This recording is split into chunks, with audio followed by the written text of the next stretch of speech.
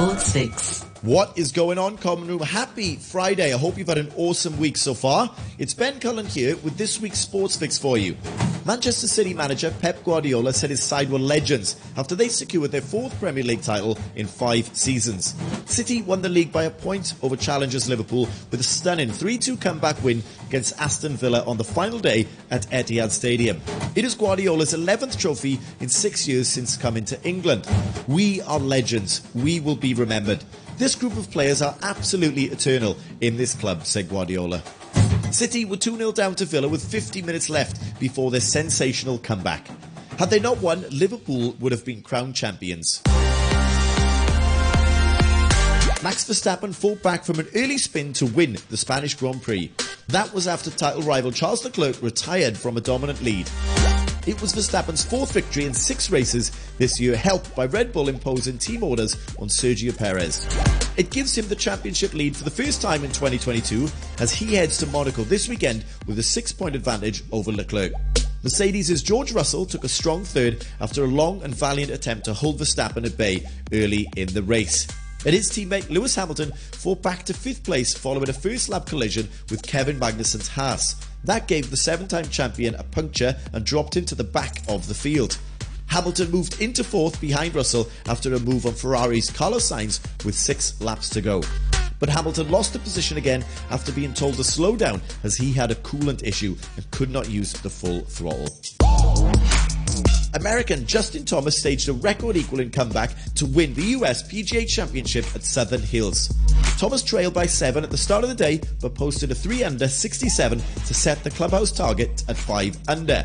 Chile's Mito Pereira looked set to win a first major title, but double bogeyed at the 18th after hitting his tee shot into a creek to finish at 4-under. Matt Fitzpatrick and Tommy Fleetwood ended 3-under.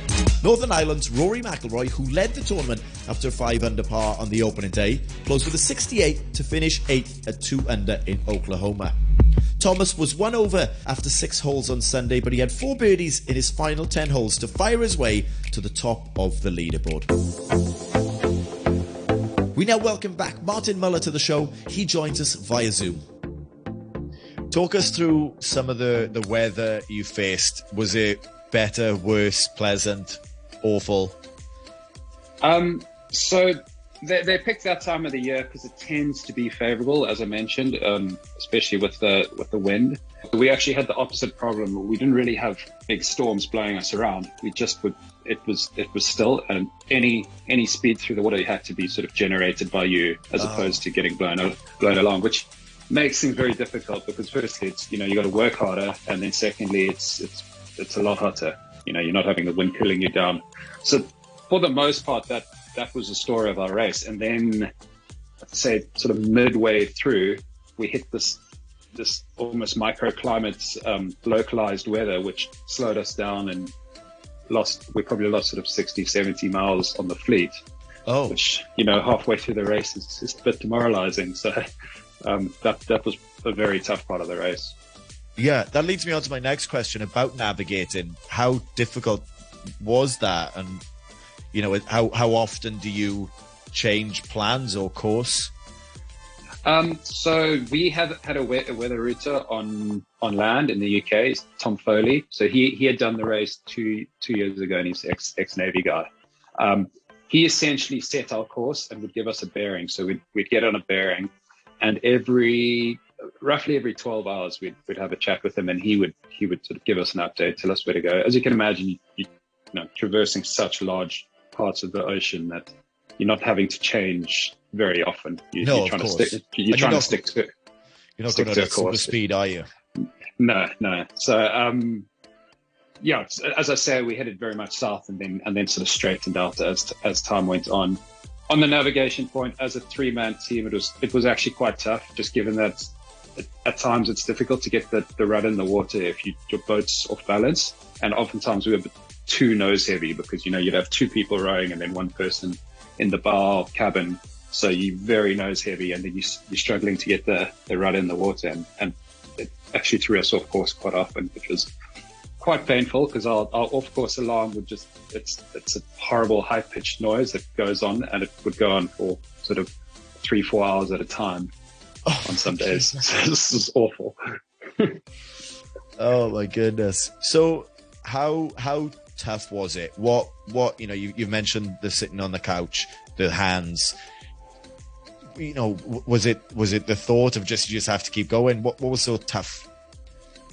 I would say for myself personally was the sleep deprivation, because you're only sort of sleeping between 3 and 4 hours over a 24-hour period, and in those times you're never sleeping for longer than an hour.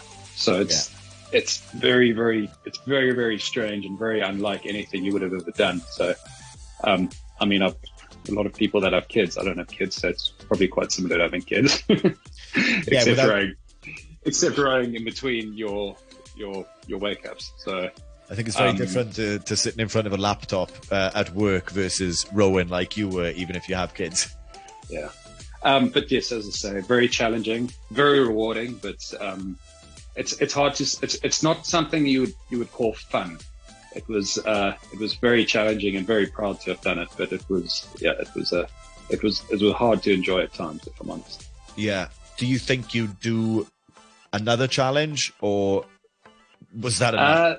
I mean, it's more than so many people do, so you should be very proud, but I'm just curious if there's any sort of itch there.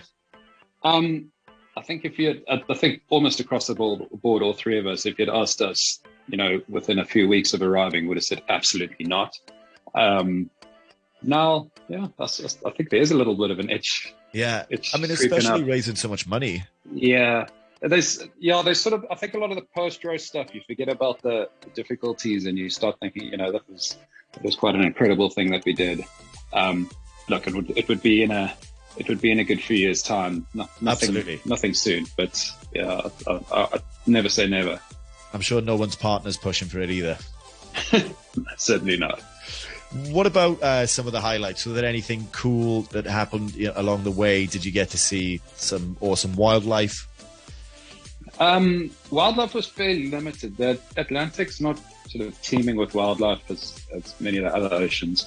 There were a few instances where we had a lot of dolphins swimming around our boat, probably 4 or 5 times. Cool. Unfortunately, did not see a whale. Saw a few. I saw a tuna jump out of the water. Saw quite a lot of nice fish, but not a huge amount of wildlife. Was there anything happened that perhaps you guys weren't expecting, or something you felt that perhaps you didn't expect to feel?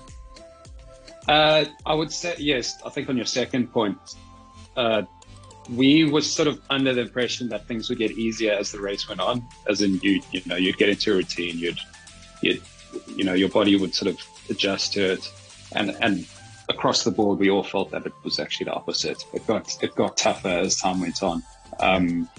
You're not getting that sort of restorative sleep that you would ordinarily in life. So there's just this constant sort of degradation of your body, and that obviously then also plays into your mind, and you sort of, it's healthy body, healthy mind, and in this case, unhealthy body, unhealthy mind. So sure. And then you're eating the same food, you're in the same sort of routine. So I think that was the biggest surprise for me, was that it actually got harder as time went by. Yeah, it started hard and it got harder. Yeah, exactly. Brilliant. Well, Martin, thank you for sharing everything. I can't believe you went through it, because I was part of the build up in some ways, and it was a long time coming, and you absolutely smashed it, raised a huge amount of money. So congratulations, well done, Martin. I look forward to watching you lace your boots up again, and we'll see how you go, maybe in the national jersey. Yeah, holding times. Good man. Thank you, Martin. Cheers, Benny. Hong Kong, are you ready? This is the hottest ticket in the world right now. This tournament is a special one. It is one of a kind. That is the French Open at Roland Garros. It has already begun, and the action is inspiring in both the male and female divisions. That is my hottest ticket in the world this week. Have a great weekend all, and I'll see you for your sports fix next week.